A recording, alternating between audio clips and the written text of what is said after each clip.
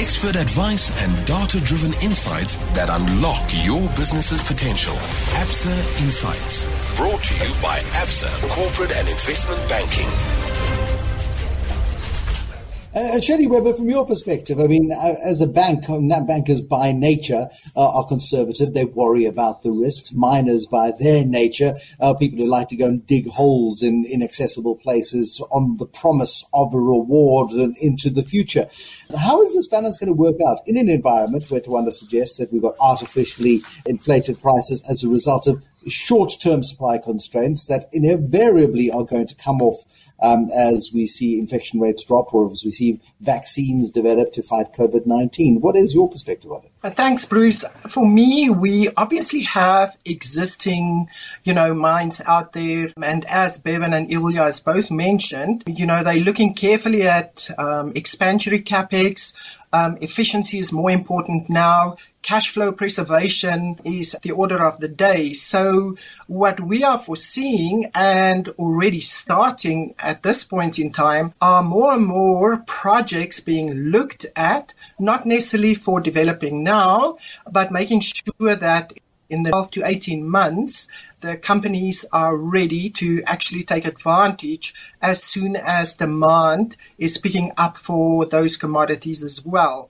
Like you've rightly mentioned at the beginning, we've seen copper keeping its own as well as iron ore. However, we've seen in the last week as well that iron ore is dropping in prices, and that's a bit of a odd phenomena because of what Tawanda has mentioned on the Chinese and the requirement from the Chinese government, for iron ore and steel, etc.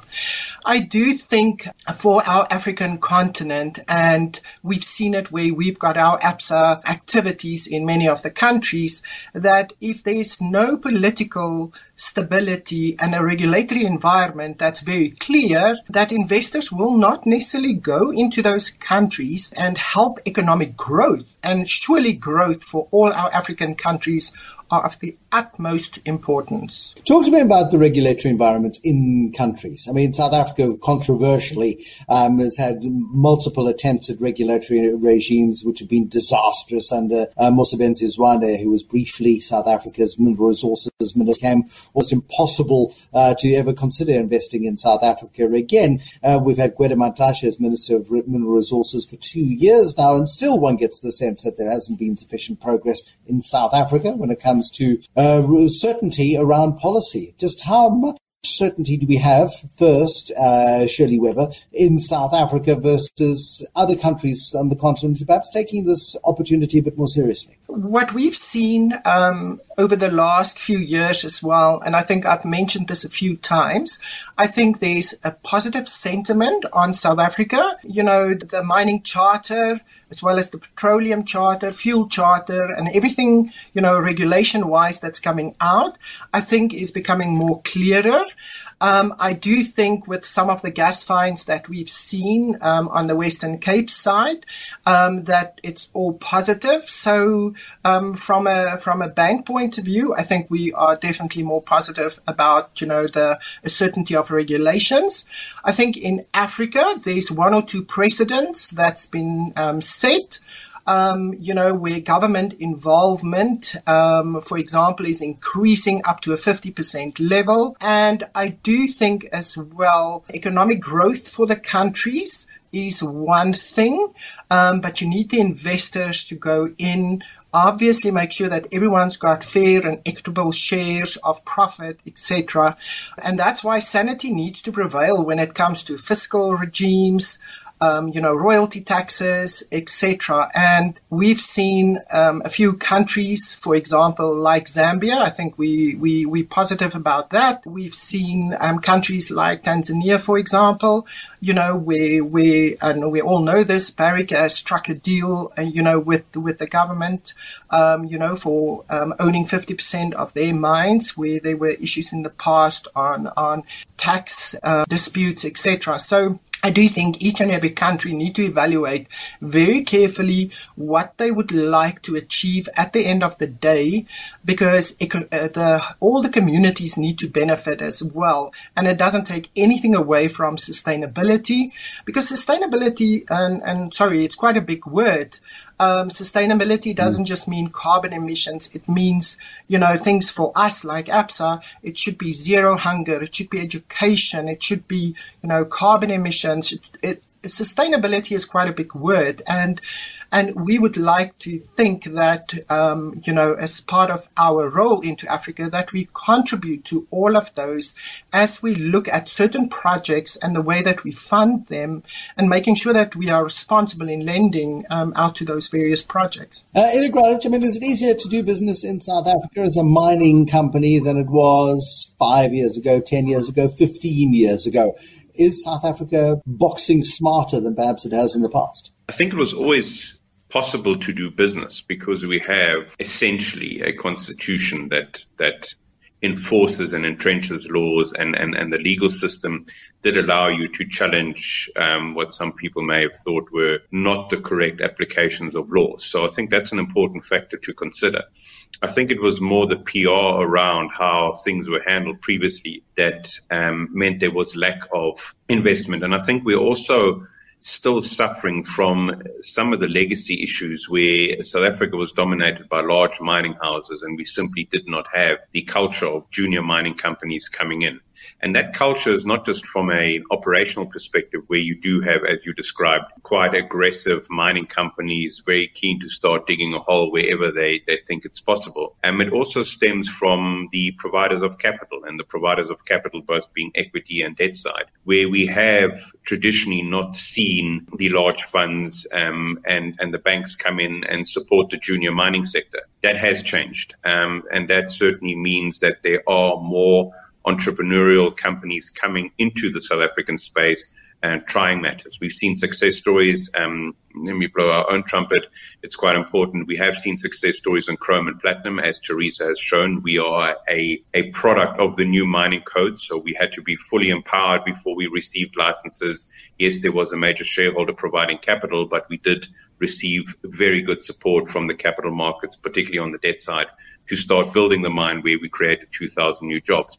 You've seen success stories on the manganese side, and you've seen success stories on the coal side, where I guess the certainty of a supply contract from an Eskom for particular BEE companies has meant that new entrants were able to come into the market. So it's been a very positive swing, and I think we can build on this. There are opportunities all across the sector.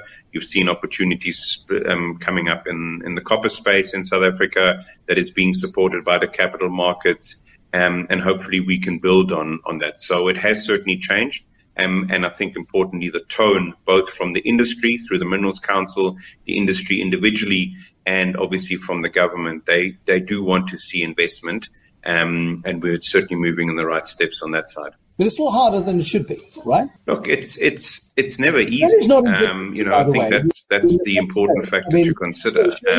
But it's not easy in any other places. Over the last week, if you followed what's going on in North America, a major project, great from an engineering point of view, great from various other scenarios, they're now hitting stumbling blocks on some of the social issues, and that share price has collapsed of that company. So it's not easy, and that, to be quite frank, is one of the reasons why I remain bullish on commodity prices. As much as we are looking at projects as an industry, and surely address those as an industry as we move on, those projects we know will take longer to come to the market than what any bullish scenario shows. So the underpin from a supply-demand fundamental, in my view, remains very, very balanced for strong commodity prices. It's a good argument. Tawanda, when you look at the duration between discoveries of commodities, let's, for example, just take the Brulpadda. I don't know when that discovery happened. It happened years ago, and just in the last couple of weeks, we've seen the deep-sea Stavanger make its way around Cape Town, and it's going to go and find itself into the middle of the South Indian Ocean, and then that's when the real work begins. This is from conception to actualization. These things take years of planning, of fortitude, of hard work, of funding. And somehow we don't seem to grasp the nettle on these things. We don't seem to grasp the sense of urgency when it comes to getting new projects on stream, do we? No, you're right, Bruce. From a timing perspective, these things really do take time. I mean, just by way of example, I mean, for some of the platinum mines, just to actually start getting to profitability, just given, how deep they generally are, I mean, that can take you a period of about 7 years. So, I mean, in that 7-year period, you pretty much need a whole lot of commitment, from a capital perspective. You need support from, I think, a whole myriad of factors. So, like you talk about what is government support, from a regulatory perspective, in that environment. And you really are looking at how do you incentivize people to slug it out for that 7-year period. And some of those breaks come, from, tax breaks, which you can maybe roll over and then claim once you start mining. I mean, it takes a long time and a huge commitment. Shirley, I saw your head almost nodding off its shoulders just a moment ago as I was talking about the amount of time that it takes to get projects to market. I mean, do you get a sense that there is an acceptance amongst the regulators that this is not a 2020 cricket game or even a 50 over one-day test? This is a proper Ashes series over 100 years game, perhaps. Look, Bruce, for any new development, exploration obviously is over and done with. For example, with Brulpadda, there will always be, new fields around it, that can form part, of that discovery. But the reality is, we should realize that it's on the Western Cape side. The weather, the seas, the depth, everything plays a very big role in, how companies can progress, to make it quicker.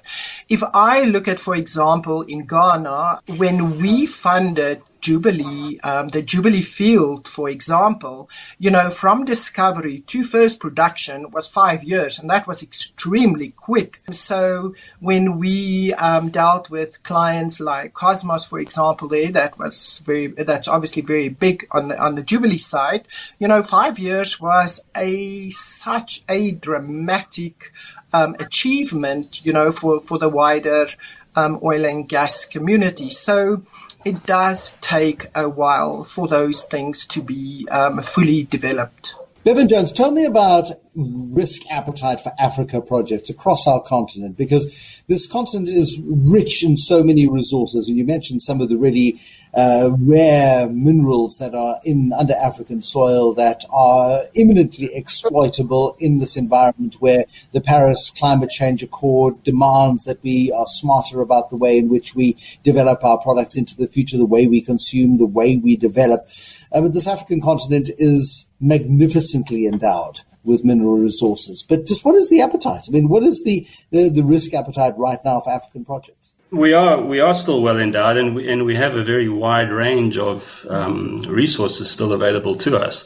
Unfortunately, I think Africa still gets hit by this risk on, risk off sort of sheep mentality that most investors have out there. But of course, you have your traders who are all over Africa with boots on the ground looking for these opportunities. And they tend to be very bullish and risk, pro-risk. China, of course, has always been prowling through Africa and is looking to secure its resources that it doesn't have at home. So I think the risk mentality is still there. But to your earlier point, in terms of government, they are not really helping. I mean, the regulation is still muddled. We don't have a great cadastral system in terms of mapping and in terms of licensing, whereas other African countries like Botswana and Tanzania, they've put it all online, and you can go and search for who's got what mining rights and permits, etc. So it's a lot easier in many other places. Botswana, Namibia are looking at signing a 5 gigawatt renewables project between themselves and then possibly exporting that power into South Africa. So in many ways, South Africa is getting left behind, even though that the risk appetite is is there. So we really do need to try and make it easier for investors to come on board.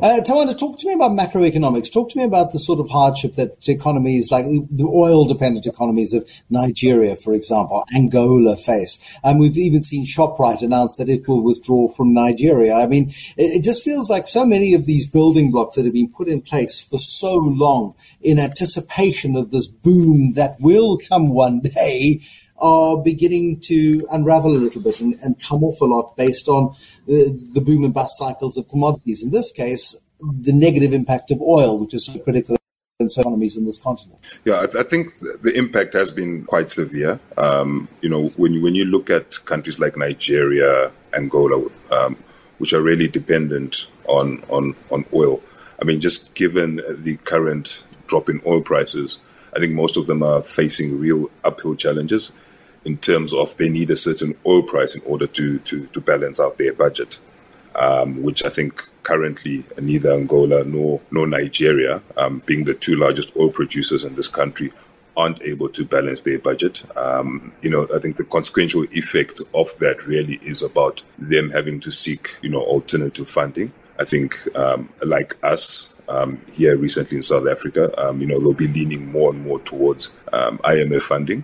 And, that also has its own consequential impacts in terms of, there's a push-pull in terms of what IMF ideally would be advising you what to do and what you as a government from a social perspective would want to do in order to restructure your economy, maybe to be less dependent on oil. You look at places as well. I think some of the projects now at this current oil price aren't going to be or are no longer in the top tier of priorities for some of the majors. So you look at some of the countries in East Africa which were expecting to be getting all this new investment coming into the country in order to help out from a social development perspective. That event is pretty much being deferred out a couple of years. So I think, the consequences aren't great, but I suppose it's your view in terms of when you think we'll get out of this oil glut, which really is, I think, at this current moment, I think the big word for us is really around COVID and how long are we going to be in this COVID environment, or what is going to be the new normal in terms of to reset some of these things. Expert advice and data-driven insights that unlock your business's potential. Absa Insights. Brought to you by Absa Corporate and Investment Banking. For more, visit absainsights.co.za.